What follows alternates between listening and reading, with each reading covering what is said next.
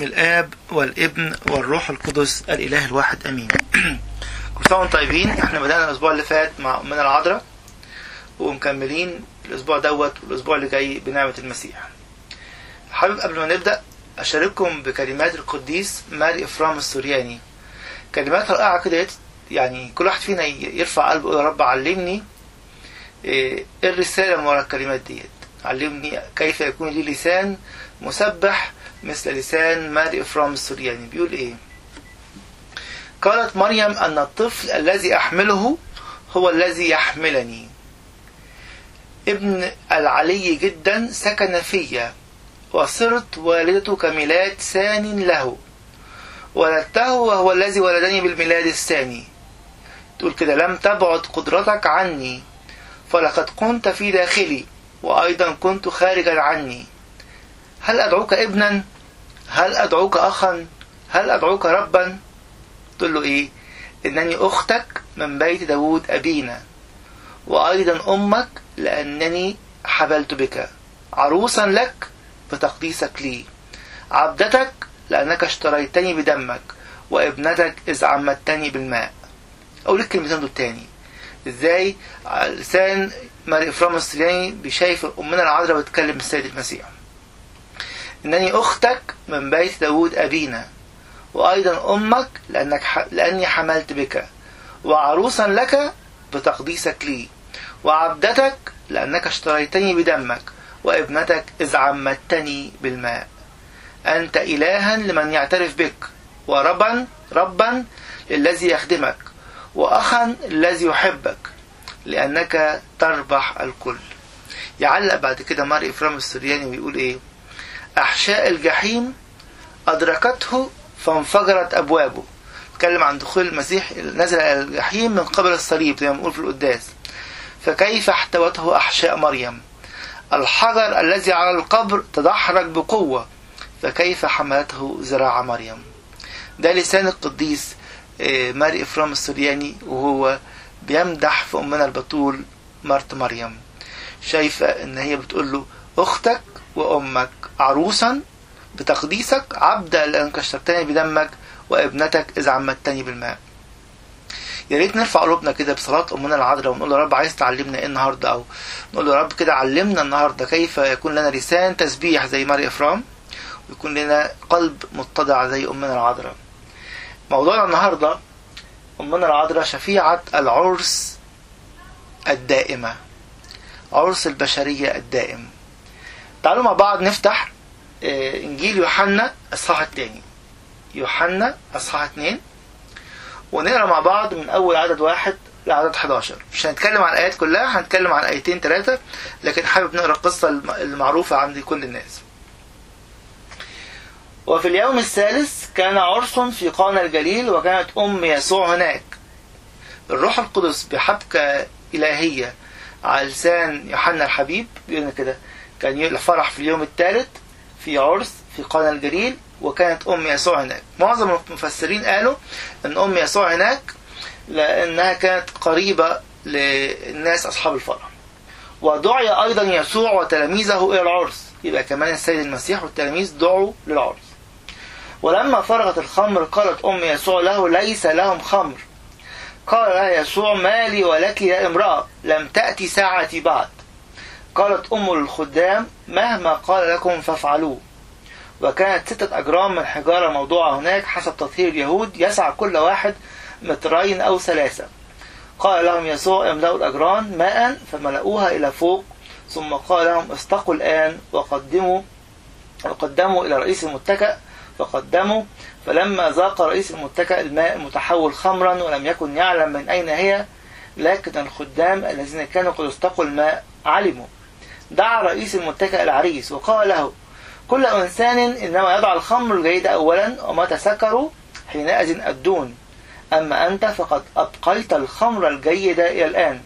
هذه بداية الآيات فعلها يسوع في قانا الجليل، وأظهر مجده فآمن به تلاميذه. المعجزة الأولى بحسب رواية القديس يوحنا في حياة المسيح على الأرض موجودة في إنجيل يوحنا أصحاح 2 من عدد 1 لعدد 11. هنقف عند 3-4 كلمات هبدأ بأول كلمة عشان نشوف ازاي أمنا العذراء شفيعة عرس البشرية الدائم، العرس اللي دائم والشفاعة دائمة لأمنا العذراء. أول كلمة في الإنجيل النهاردة بتقول وفي اليوم الثالث. ساعات كتير قوي الناس تفتكر أول جملتين دول وفي الغد وفي اليوم الثالث باكرا جدا، كلمات كده إيه البشرين بيحطوها عشان يعني يكملوا شكل القصة. لكن الحقيقة بالذات في القصة ديت وفي كل القصص اللي في الكتاب المقدس أو كل الأعاجيب الإلهية اللي في الكتاب المقدس مفيش كلمة بدون سبب إلهي عجيب. في اليوم الثالث يذكر لنا التقليد اليهودي إن كل أفراح اليهود كانت تقام في اليوم الثالث من الأسبوع. ليه؟ في سبب رائع جدا. تعالوا بسرعة كده نبص في تكوين 1. أنا قلت يمكن القصة دي زمان بسرعة، لكن عايز أفسرها شوية زي المرة. تكوين 1 الصح الأولاني بتاع قصة الخلق، أيام الخلق الستة أو 7 اليوم اللي هو استراح فيه. لو بصوا معايا كده في عدد 4 يقول ورأى الله النور أنه حسن وفصل الله بين النور والظلمة ودعا الله النور نهارا والظلمة دعاها ليلا وكان مساء وكان صباح يوما واحد. أول يوم ربنا خلق النور وقال عليه أنه حسن. تاني يوم هنلاقي أن ربنا خلق الجلد وما قالش عليه حسن خالص. عدد 10 اليوم الثاني للخلق، آخر الإصحاح آخر الآية تقول ورأى الله أنه حسن. ده اليوم الثالث آسف. وجه الثاني في عدد 12 وقال ورأى الله ذلك أنه حسن. في اليوم الثالث ربنا قال فيه حسن مرتين، عشان كده يقولوا عليه اليوم اللي فيه حسنين أو حسن وحسن. وده السر اللي خلى التقليد اليهودي يحفظ أن اليوم الثالث لأنه مبارك مرتين اتقال عليه حسن مرتين، ده اليوم الوحيد اتقال عليه حسن مرتين. فالكتاب التقليد اليهودي بيقول أن ده اليوم اللي اليهود يتجوزوا فيه. بقية الأيام هنلاقي في الرابع قال حسن مرة واحدة، الخامس حسن مرة واحدة، السادس حسن مرة واحدة، وفي السابع لما خلق الإنسان قال إيه حسن جدا. يبقى في يوم ما فيهوش حاجة اللي هو اليوم الثاني، يوم في حسنين اللي هو اليوم الثالث، ويوم في حسن جدا اللي هو اليوم السادس، وبعدين الأولاني والأولاني والرابع والخامس فيهم حسن بس. ده يورينا إيه؟ أن اختيار الله لعمل المعجزة أو بداية المعجزات أن المعجزات كلها مبنية على إيه؟ على حياة يسوع كاملة. يعني إيه على حياة يسوع كاملة؟ اليوم الثالث هو إعلان القيامة، واللي واقف وسطهم المسيح الإله المتجسد، والمسيح مش هيقوم إلا إن مات، والمسيح مش هيقوم إلا إذا وعدنا بقيامة لنا. عايز يقول لنا إيه؟ طيب أقولك إيه؟ اليوم الأولاني ربنا قال حسن، التاني ما قالش حسن خالص، اتكلمنا فيه قبل كده بس مش عايز أزود المرة دي. التالت قال حسن مرتين، الرابع قال حسن، الخامس قال حسن، السادس اللي خلق فيه الإنسان قال حسن جدا. اليوم الثالث بحسب التقليد اليهودي هو يوم الزواج، ويوم الزواج ده اليوم الثالث هو إعلان القيامة. المسيح قام في اليوم الثالث. ليه برضو؟ وبنقول إن المسيح لما بيعلن إعلان لازم يعلن فيه حياته كاملة، ما بنقفش عند نقطة في حياة المسيح وننسى الباقي كله. وده تعليم الكنيسة الأرثوذكسية، الكنيسة القبطية بتعلم أن حياة المسيح كاملة تظهر في كل معجزة. لاهوته يظهر، ناسوته يظهر، ميلاده يظهر، صليبه يظهر، قيامته تظهر. فهنا ايه الإعلان اللي ربنا عايز يقوله؟ أول إعلان في المعجزة ديت أن المسيح حاضر، الإله المتجسد موجود، فالتجسد معلن. يوم الثالث هو يوم القيامة، ليس قيامة بدون صليب وموت، وليس قيامة إلا عشان يعمل بها المسيح لكي يعلن أنه صار بكرا بين إخوة كثيرين، يعلن أننا احنا لينا قيامة في المجيء الثاني. وكأن الكلمة في اليوم الثالث أعلنت إيه؟ أعلنت حياة المسيح كلها، إن ده المسيح الفاعل في الزمن، المسيح الأبدي الأزلي يدخل إلى الزمن لكي يقدس اليوم ويقدس الحدث ويقدس الزواج للكنيسة كلها في ذلك اليوم. يبقى أول حاجة كلمة في اليوم الثالث هي إعلان إن دوت يوم القيامة، إعلان سر التجسد، إعلان سر الصليب، إعلان سر المجيء الثاني، وفي نفس الوقت هو يوم البركة المضاعفة لأنه ذكرت فيه حسن مرتين، وده بحسب التلمود اليهودي. دي أول نقطة اللي هتدخلنا على أمنا العذراء، شفيعة عرس البشرية الدائم والشفيعة الدائمة لعرس البشرية. المعجزة فيها بالضبط جملتين، كل جملة بالضبط برضو واحدة 3 كلمات واحدة 4 كلمات، لكن أمنا العذراء بتعلمنا فيهم كيف تكون الشفاعة، وكيف أنها فعلا الشفيعة المؤتمنة لكل جنس البشرية. أول آية، آية 3 بيقول كده: ولما فرغت الخمر قالت أم يسوع له ليس لهم خمر. والناس تعجب. ولما فرغت الخمر قالت أم يسوع أنه ليس لهم خمر. الناس تعجب من كذا حاجة. الحاجة الأولانية أن العذراء معزومة. صحيح بعض التقاليد قالت أن من العذراء معزومة لأنها كانت قريبة الناس دول. كان مثلا نتوقع أن حد يكلم العذراء والعذراء تتكلم، قد يكون الكتاب ما قالش، لكن القديس يوحنا ذهبي الفم عايز يحط بعد تاني. طب حتى لو أهل العريس قالوا لربنا العذراء الخمرة خلصت، يقولوا لها ليه؟ القديس يوحنا ذهبي الفم شايف أنه مفيش داعي ان هم يقولها لانه واحدة مدعوة من المدعوين، لكن أمنا العذراء هي اللي اتحركت بقلبها لما لقت فيه احتياج. يوحنا ذهبي الفم يقول جملة عظيمة، يقول ايه؟ يليق هنا التساؤل من أين جاء في ذهن أمه أن تتصور في ابنها أمرا عظيما. المسيح ما عملش ولا معجزة لسه، ما شافتش منه عجائب عشان نقول ايه ما هو شافت كتير وهتعمل كده، مفيش حاجة بابليك اتعملت لسه. لكن يقول لنا ايه؟ إذ لم يكن بعد قد صنع أي معجزة، حيث يقول الإنجيل هذه بداية الآيات اللي هي آية 11 اللي احنا قرأناها من شوية. الحبل نفسه والظروف المحيطة به قد أوحى لها بفكر عظيم للغاية من جهة الطفل، إذ قال لوقا: إذ قد سمعت كل الأقوال عن الطفل كانت تحفظ جميع الأمور هذه في قلبها. يوحنا ذهبي الفم شايف أن أمنا العذراء شافت بروح النبوة، بالروح القدس اللي فيها، اللي حل عليها يوم التجسد، وقال لها كده قوة ان الروح القدس يحل عليك وقوة علي تظللك. اعلنت لها اعلان مختلف: ابنك يعمل النهارده حاجة، السيد يستطيع ان يفعل شيء في ذلك اليوم. عشان كده امنا العذراء بتعلمنا انها شفيعة كل عرس. ان كان العرس نفسه بيتكلم عن انه الخمر خلصت. الخمر في العهد القديم او في المجتمع اليهودي اللي كان فيه الفرح يرمز لحاجتين، يرمز للفرح وللروح القدس. عايزة كده تقول لنا العذراء انا شايفة احتياج البشرية، انا شايفة ان كان الخمر دوت هو الوجود الدائم في محضر الله. خسرته البشرية كلها في العهد القديم لانه انفصل الانسان عن الله بالخطية، ولكنها حملت في احشائها القادر أن يعيد البشرية مرة تانية، يعيد لها الخمر. وكأن بروح النبوة اللي في أمنا العذراء، بروح القدس اللي في أمنا العذراء، رأت في ابنها أنه الوحيد الذي يستطيع أن يعيد فرحة وبهجة الأمة اليهودية. مش أمة اليهودية بس، ولكن عرس البشرية كله. الكتاب المقدس كله بيتكلم عن علاقتنا بالمسيح على أنها علاقة إيه؟ عريس بعروس.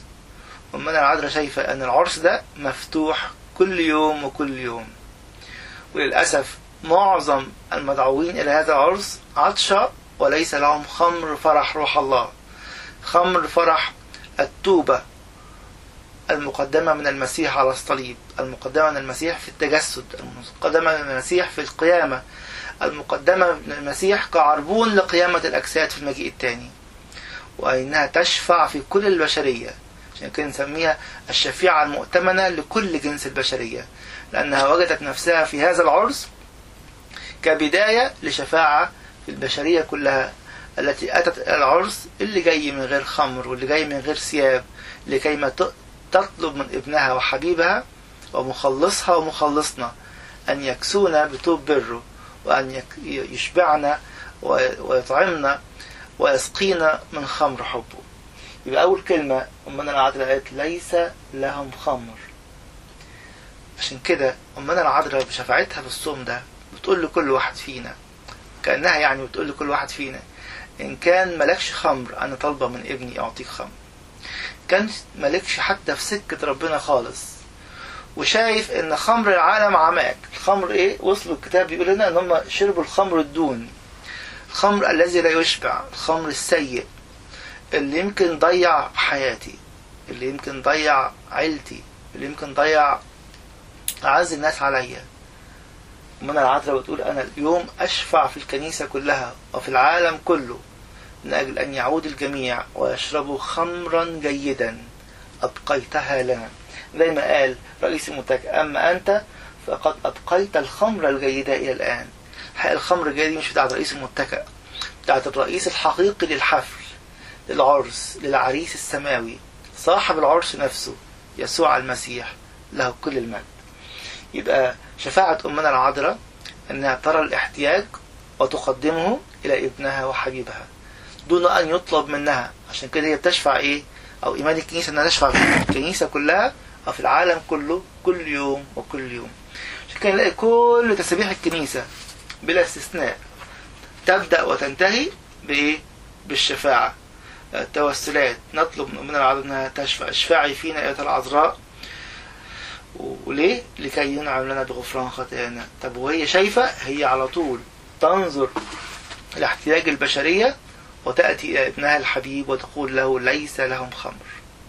يا ريت فعلا في الصوم اللي احنا فيه دوت نتمتع بشفاعة أمنا العذراء التي ترى أنه ليس لنا خمر، أن نذكرها في كل صلوة، نشفع بها في كل مرة نقف قدام ربنا، بس بثقة وبدالة.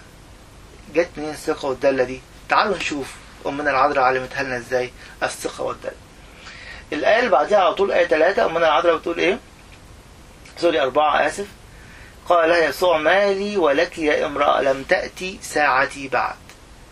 طب يعني إيه؟ يعني إيه لم تأتي ساعتي بعد؟ يعني هل مش هيعمل اللي هي عايزاه؟ طب هي طلبت، هيعمل ولا مش هيعمل؟ قديس يوحنا ذهبي الفم يعلق هنا يقول إيه؟ إن أمنا العذراء كده عملت ورد المسيح عليها كان له سبب بسيط جدا، إنه عايز يقول لها إنه فعلا وقت المعجزات لم يأتي بعد. وعشان كده يقولوا بعض المفسرين زي يوحنا ذهبي الفم برضه يقول عشان كده قال لها يا امرأة مالي ولك يا امرأة، ما قالش لها مالي ولك يا أمي. ليه؟ لأن الإعلان بتاع إنه من ساعة تيجي إمتى ده إعلان الآب ليا، ما يتدخلش في إنسان.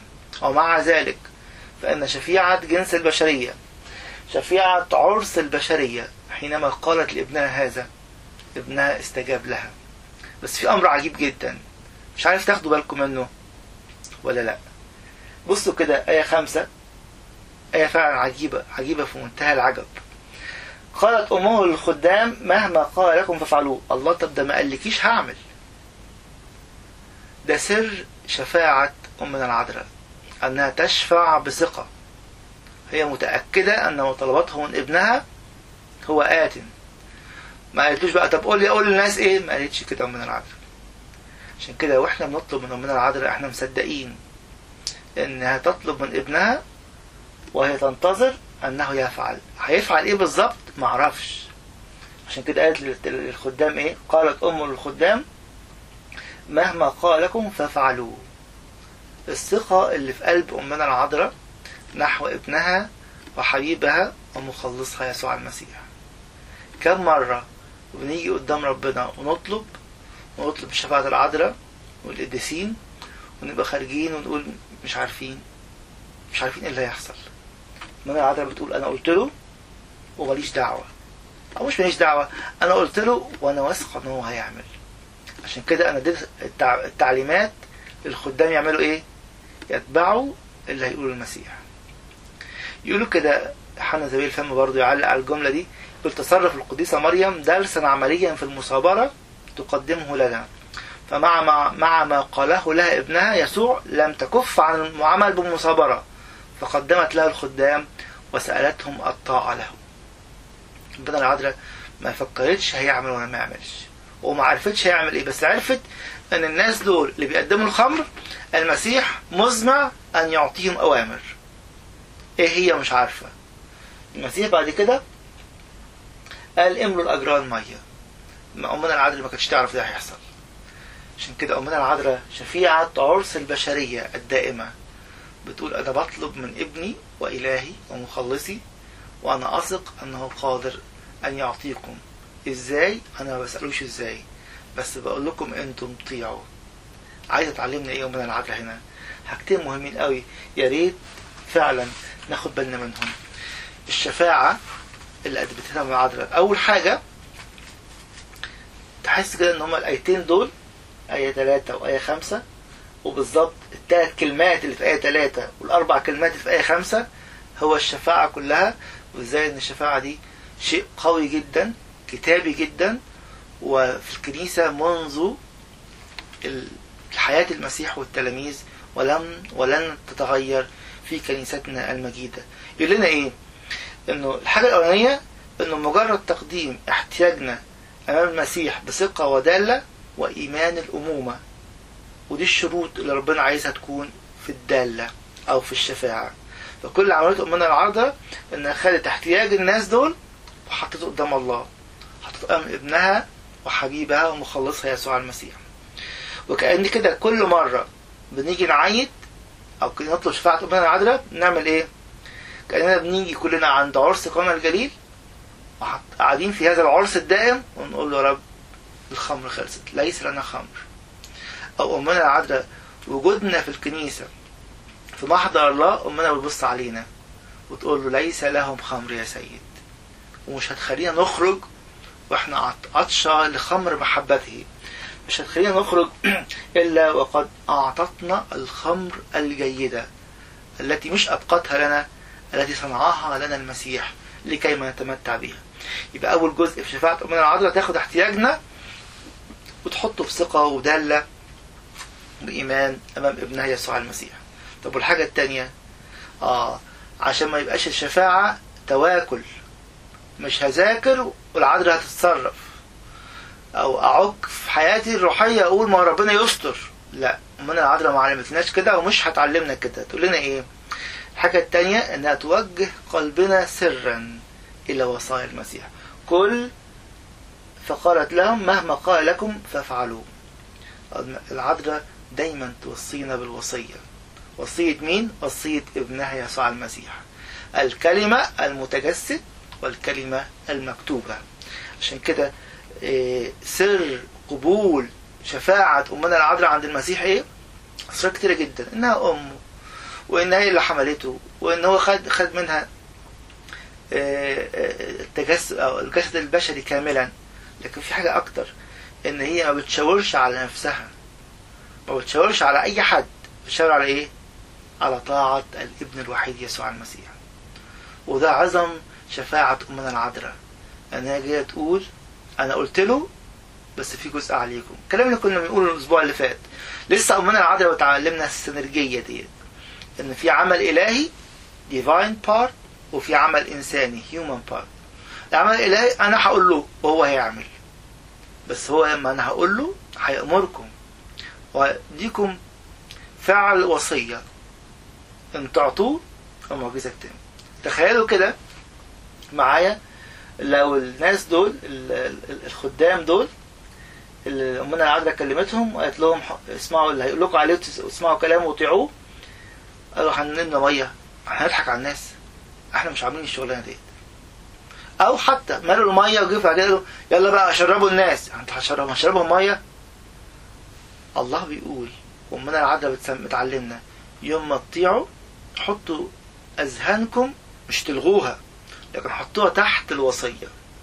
بولس الرسول بيقول كده ان الله اختار جهال العالم. طب انت يا بولس كنت جاهل؟ يقول لك لا، بولس كان فيلسوف رائع لكن قبل أن يجهل معرفته أمام معرفة الله. ده المطلوب من كل واحد فينا عشان المعجزة تتم. فأمنا العذراء شفيعة عرس البشرية الدائم، والشفيعة الدائمة لعرس البشرية الدائم بتقول لكل واحد فينا كده. الشفاعة أنا هقول لابني واثقة إنه هيعمل، بس ابني قايل لكم على حاجات تعملوها. يمكن يكون في صوم العذراء دوت الله بيفكرنا، وأنا أولكم بخطية لسه مش عايز أتوب عنها، لسه مهما قال لي مش هفعله. تقولي المعجزة مش هتتم، وما تقولش شفاعتي ما اتقبلتش. أنا شفاعتي مقبولة عند مخلصنا على طول. عشان كده احنا بنقول دايما في صلوات، كل صلوات الكنيسة بالذات الأضحيات، مقبولة هي شفاعتك. ليه؟ لأن هي عارفة بتطلب من مين، لأن هي ورتنا المثل أنها شفيعة العرس الدائم والشفيعة الدائمة لعرس البشرية. عشان كده إن كان الله النهاردة في كل صوم، مش في كل صوم بس صدقوني، في كل عمرنا الله بيحسنا على التوبة، وقال مهما قال لكم فافعلوا. يا ريت كده في الأسبوع أو ال10 أيام الفاضلين في الصوم كل واحد فينا كده يروح يقابل أب اعترافه ويشوف فين اللي أنا ما عملتوش، أو يقعد مع نفسه، يقعد مع كتابه، يقعد في صلاته قدام الله، أو في أي محضر إلهي يحضر وهو في القداس نفسه، يقول يا رب فين اللي تايه مني؟ في كام حاجة كده نحطهم على جنب، بقتش مهما قال لكم فافعلوا، لا شوية حاجات هعملها وشوية لا. أذكركم بالقول المشهور للقديس أغسطينوس، يقول كده حينما نأتي إلى مواضع معينة في الكتب المقدسة ونهمل الآخر. طب وما أنا بحب الحتة دي في الإنجيل يا قديس أغسطينوس، يقول لي بتحب دي، طب والتانية اللي بتبكتك على الخطية، التانية اللي المسيح فيها بيقول لك توب عن دي وبطل دي وما تروحش المكان ده، ما تعملش الخطية دي. يقول لو أنا همشي على أنا بدور على الآيات الحلوة اللي بحبها اللي ما بتدنيش، يقول كده فنحن نعبد أنفسنا لا نعبد الله. يمكن كده يكون ربنا بيدعينا كلنا النهاردة في صوم العذراء ده ان احنا نرفض ونكفر بعبادة أنفسنا ونعود إلى عبادة إله الحي الذي ولد من العذراء لكي ينقذنا من سلطان الظلمة، أو ينقلنا من سلطان الظلمة إلى ملكوت ابن محبته. يبقى القديسة العذراء مريم قالت لنا كده ان الشفاعة بعمل حاجتين، بأشفع بقول لابني وانا متأكد انه هيعمل، بس بناء على ايه؟ طاعتكم الكاملة. وكأنه من العذراء كده جاي تعلمنا النهاردة ان شفاعتها بتوري الجزئين، the divine part، الجزء الالهي والجزء الانساني. الجزء الالهي انا هكلم ابني والهي يسوع المسيح وهيعمل، لكن بقول لكم انتم ممكن توقفوا العمل. ليه؟ لان انتم مش هتطيعوا، مش مهما قال لكم فافعلوه. عشان كده أمنا العذراء وهي بتشفع فينا في هذا العرس بتقول أنا مش عايزة حد يأتي إلى عرس ابني، لأن ابني هو العريس الحقيقي، ويخرج بلا خمر، أو يخرج وهو غير مرتوي بخمر جيدة أبقاها وخلقها وصنعها من أجلك أنت ومن أجلك أنت. كتير جدا الكتاب يتكلم عن خمر الروح القدس وفرح الروح القدس. إن كان فرحتك ضايعة النهاردة أو إن كان فرحك ضايع، أمنا العذراء عايزة ترجع هذه الفرحة بأن تشفع فينا أمام ابنها الحبيب، وأن تقول لكل واحد فينا وبلا استثناء فعلا مهما قال لكم فافعلوه. قصة عجيبة جدا في سيرة القديس غريغوريوس النيسي، يكتبها القديس غريغوريوس النيسي عن القديس غريغوريوس السؤولوغوس اللي هو العجائبي، صنع العجائب. يحكي قد ايه على شفاعة أمنا العذراء مش في عرس البشرية بقى وبس، لما يكون في مشكلة كبيرة حتى لو هي مشكلة لاهوتية. أمنا العذراء كانت إنسانة بسيطة، لكن كانت إنسانة متلامسة مع أعماق قلب الله. قصة بتقول كده هقراها لكم، هي موجودة في كتاب القديس غريغوريوس النيسي. بتقول ايه؟ قبل أن يمنح صانع العجائب اللي هو القديس غريغوريوس صانع العجائب رتبة الكهنوت، بينما كان ذات يوم منهمكا جدا في تفكير عميق حول عبارة، كان واحد من هرطقة طلع جملة ما قالهاش ايه هي القديس غريغوريوس النيسي، لكن كان بيقول في الوقت دوت كان حصل مشكلة وواحد من هرطقة طلع جملة، وقعد القديس غريغوريوس صانع العجائب ده طول الليل سهران مش عارف يعمل ايه. وبيقول فجأة كده ظهر قدامه منظر شيخ مهيب جدا تبدو عليه القداسة واضحة، ومعاه امرأة تفوق البشر في مظهرها. ولقاهم بيتكلموا مع بعض، الست تفوق البشر دي والراجل الشيخ المهيب ده في نفس المشكلة اللي هو بيفكر فيها. وفي الآخر حصل إيه؟ يقول في الآخر سمعهم هما الاثنين بيتخاطبوا بالأسامي، فسمع المرأة بتقول يا يوحنا اشرح لهذا الشاب سر الله، وسمع يوحنا يقول للمرأة يا أم الرب. وقد بدأ يوحنا يشرح للقديس غرغوريوس الكلام بكل وضوح ويلقنه له تلقينا كاملا ثم اختفى. عايز يقول كده انه حتى الجملة اللي خدها القديس غرغوريوس من يوحنا في الوقت ده يوجد إله واحد أب الكلمة الحي، ودي قدموها في مجمع نائية واتقالت. المرأة العذراء تشفع في العرس وتأتي لكل إنسان محتاج بصورة أو بأخرى لكي ما تساعده. ليه؟ لأنها ترى احتياج أولادها. قالت أم يسوع له ليس لهم خمر. يا ريت فعلا مفهوم الشفاعة يتنور في عينينا وفي ذهننا. من زي بعض الناس بيرفضوا الشفاعة لأسباب واهية، ولكن الكنيسة والكتاب المقدس بيقول لنا أن الشفاعة موجودة منذ اليوم الأول، منذ حياة المسيح ومن العذراء نفسها وحياة أبائنا الرسل. عشان كده في سؤتوكية الحد نقول إيه؟ لبست الفرح والتهليل وتمنطقتي بالقوة يا ابنة صهيون، يا من لبست لباس السمائيين حتى سترت آدم بلباس النعمة. ده اللي بتعمله أمنا العذراء في شفاعتها، إنه بتقول فعلا هي لبست لباس السمائيين لأن اتشحت بكل ما هو سماوي، لأنها صارت السماء الثانية لما المسيح حل فيها. عشان تعمل إيه؟ تستر آدم وبنيه بلباس النعمة من خلال ابنها الوحيد يسوع المسيح.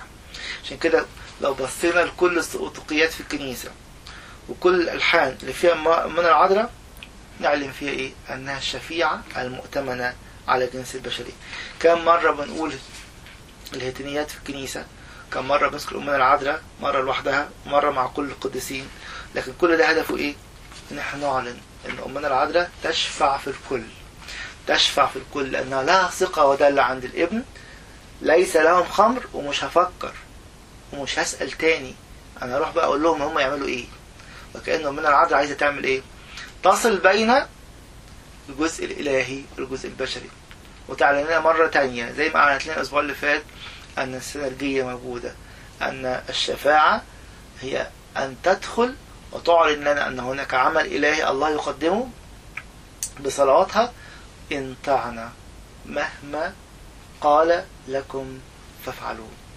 عشان كده كل مرة وكل صوم نيجي قدام أمنا العذراء ونقول لها ان انت كل الألقاب اللي ملهاش حصر في التسبيحة او في القداس او في التماجيد، نقول لها يا أمنا العذراء احنا جايين وكل أذهاننا كل قلوبنا ان انت تشفعي فينا في الناحيتين بقى، تشفعي فينا عند ابنك وتشفعي فينا ايضا وتعلمينا ما هو المطلوب مهما قال لكم فافعلوه. اتكلمنا المرة اللي فاتت عن الاتضاع في حياة أمنا العذراء مجملا في السينرجية اللي كنا نتكلم عنها، وكل مرة هنيجي قدام أمنا العذراء ننحني ونتعلم من اتضاعها، نتعلم من طاعتها. عشان كده واحد من الآباء كان بيعلق مرة على أمنا حواء. أمنا حواء جت ومفيش خدت الكلمة من الحية ووقعت.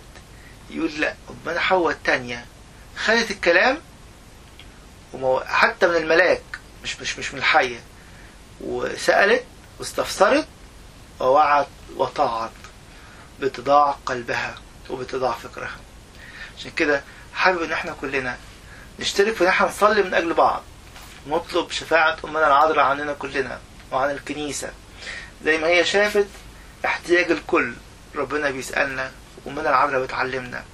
يا ترى النهاردة لما قبل ما تخش تنام أو لما تروح تنامي هتسجد أمام الله أو ترفع قلبك قدام الله وهتشفع في مين وتقول له ليس له خمر؟ يمكن يكون أقرب الناس ليك أو ليكي، يمكن يكون زوجك أو زوجك أو ابنك أو بنتك أو حد قريب منك قابلته النهاردة ولا قابلته الصبح في الشغل. أمنا العذراء بتعلمنا إن هي شفيعة في عرس البشرية، وبتعلمنا كمان إن احنا نشترك معها نشفع في البشرية كلها ونطلب منها أن تشفع في إخواتنا وفي كل الناس. كم مرة في العهد القديم ربنا يقول ايه؟ من اجل ابراهيم ومن اجل داوود عبدي. الله يقول لنا عشان خاطر الناس دول انا هعمل كده. اتكلمنا كم مرة عن من اجل داوود عبدي ديت، لما جه ربنا يتكلم مع ملوك اسرائيل الكويسين يقول لهم مش هعمل كده من اجل داوود عبدي. وكم مرة يقول لنا من اجل ابراهيم واسحاق ويعقوب. من العذراء جاي تعلمنا، جاي تقول لنا النهارده مين فيكم هينحني حتى في فترة الصوم في مطنياته، هيبقى في مطنيات كده للناس ليس لهم خمر، ونطلب من الله ونطلب من العذراء تشفع فيهم، نقول لهم يا رب مش عايزين الناس دي تخرج من الصوم المقدس دوت وهي بلا خمر، ومش عايزين احنا نخرج يا رب من الصوم دوت ولسه في حاجات قال لنا عليها لكن لم نفعلها بعد. وكأن شفاعة أمنا العذراء هي إعلان لكل واحد فينا، بتقول توبوا افعلوا كل ما قال لكم، لأننا رأيت أنه ليس لكم خمر وابني مزمع أن يعطيكم هذا الخمر لأنه أبقى خمرة جيدة. الحقيقة لو حبينا نصلح الجملة دي عن لسان رئيس المتكئ نقول إيه؟ لأن الابن خلق خمرا جديدة جيدة لكل نفس تأتي وتأخذ منه، لكل نفس تمتعت بشفاعة أمنا العذراء، لكل نفس أطاعت في شخص الخدام. كلمة خدام على فكرة ديت ديكونز، يعني زي ما احنا كلمة شمامسة. فالخدام دول وكأن أمنا العذراء بتقول إنه الخدمة تكتمل بالكل.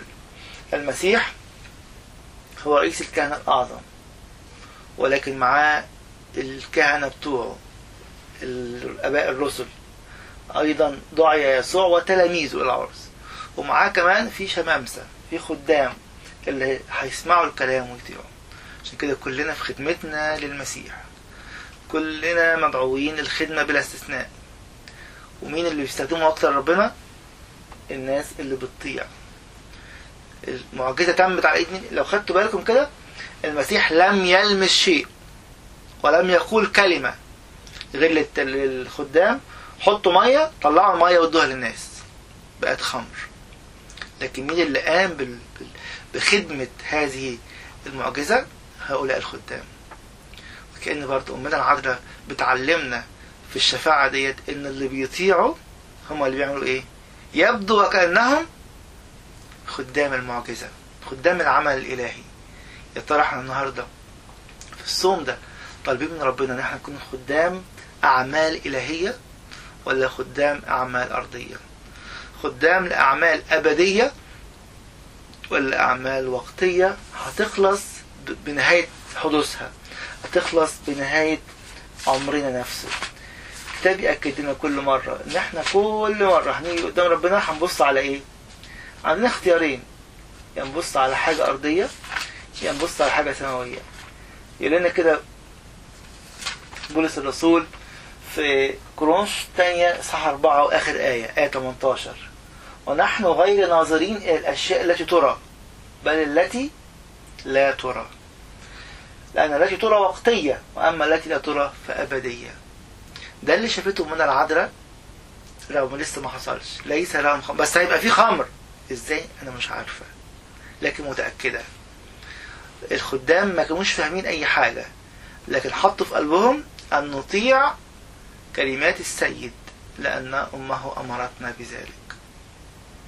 الكنيسة أمنا كلنا، والعذراء أم الكنيسة، وتقول لنا كلنا تاني النهاردة كل مهما قال لكم فافعلوه. وتقول أنا شايفة احتياجكم أن أنتم بلا خمر، ولكن لن تخرجوا من هذا الصوم، لن تخرجوا من القداس. القداس هو عبارة عن إيه يا جماعة؟ نفكر نفسنا بال 14-15 حلقة اللي احنا اتكلمنا فيهم عن الإفخارستية. القداس هو إيه؟ استعلان الخمر الجديدة، استعلان حياة المسيح كاملة. المسيح يعطيني حياته في الجسد والدم الحقيقيين اللي بناخدهم في آخر القداس. ده بيقول لي إيه؟ بقول بيه كده أن أنا قبلت أن أنا ميت، لكن واخد حياة المسيح. ليس لي مش خمر بقى، ليس لي حياة، ولكن في بطن العذراء حصل إيه؟ يقول معمل الطبائع البشرية، بسر التجسد صار هذا الابن في متناول الجميع، نأخذه جسدا ودما في الإفخارستية. نخرج إيه؟ بس احنا جايين إيه برضو؟ جايين طائعين، مهما قال لنا نفعله، جايين تايبين، جايين منسحقين، جايين حاسين إن احنا غير مستحقين، ولكننا في احتياج لهذا الخمر، في احتياج لهذا الجسد وهذا الدم، لكي ما نخرج مشبعين، طالبين طاعة، جايين بطاعة وخارجين بطاعة. يا ريت فعلا في الصوم دوت، في ال10 أيام اللي فاضل لنا في الصوم دوت، كل واحد فينا يرفع قلبه لربنا ويقول يا رب أنا مش عايز الصوم ده يبقى زي إيه صوم. الصوم مش تغيير أكل، الصوم مش ده فرحانين بيه عشان صوم قصير وده صوم طويل فبنبقى متضايقين شوية، لا خالص.